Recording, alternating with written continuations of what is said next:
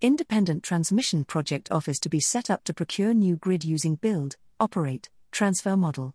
This audio is brought to you by Endress and Hauser, a leading supplier of products, solutions and services for industrial process measurement and automation.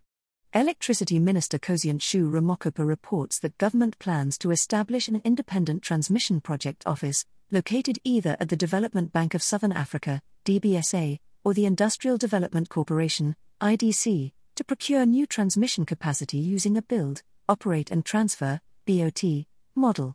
He used his latest briefing on the Energy Action Plan to again emphasize the importance of expanding the country's electricity networks to help end load shedding, which has been undermining the growth and development of the economy for some 14 years. Inadequate grid investment is currently constraining the ability of independent power producers, IPPs, to connect new generation projects in the Eastern, Northern and Western Cape provinces, where Eskom has indicated there to be no more connection capacity. The utility has indicated that it is aiming to unlock some capacity through the introduction of a new curtailment framework and a gated approach to the release of capacity for public and private procurement cycles. However, neither solution had been finalised by December 14, when the IPP Office released requests for proposals for 5+000 MW of new renewable energy, 2+000 MW of gas to power and 615 MW/2+460 MW of battery storage.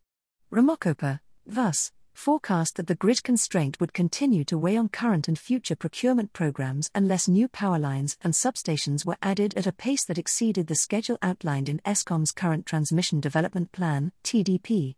During the sixth renewables bidding round in 2022, none of the wind projects that bid for a 3+200 MW allocation advanced to preferred bidder stage after Eskom said the grid connection capacity on which the projects were premised had been fully absorbed. Under the TDP, only 1+675 km of line is planned for construction by 2027, leaving the lion's share of 14+218 km proposed for construction by 2032 to be implemented in the last 5 years of the plan's horizon. Besides it being insufficient to connect new generation, the delayed investment profile has also been heavily criticised by local industry, which has warned that it will be unable to make the manufacturing and skills investments required to participate in the later steep rise in grid expenditure.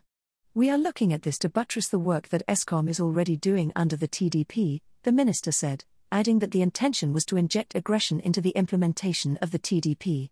Ramokgopa indicated that he would meet with the new board of the National Transmission Company of South Africa, NTCSA, to ensure alignment between it and government on the plan to accelerate grid investment by attracting private finance, contractors and operators into an area currently monopolised by the state-owned utility.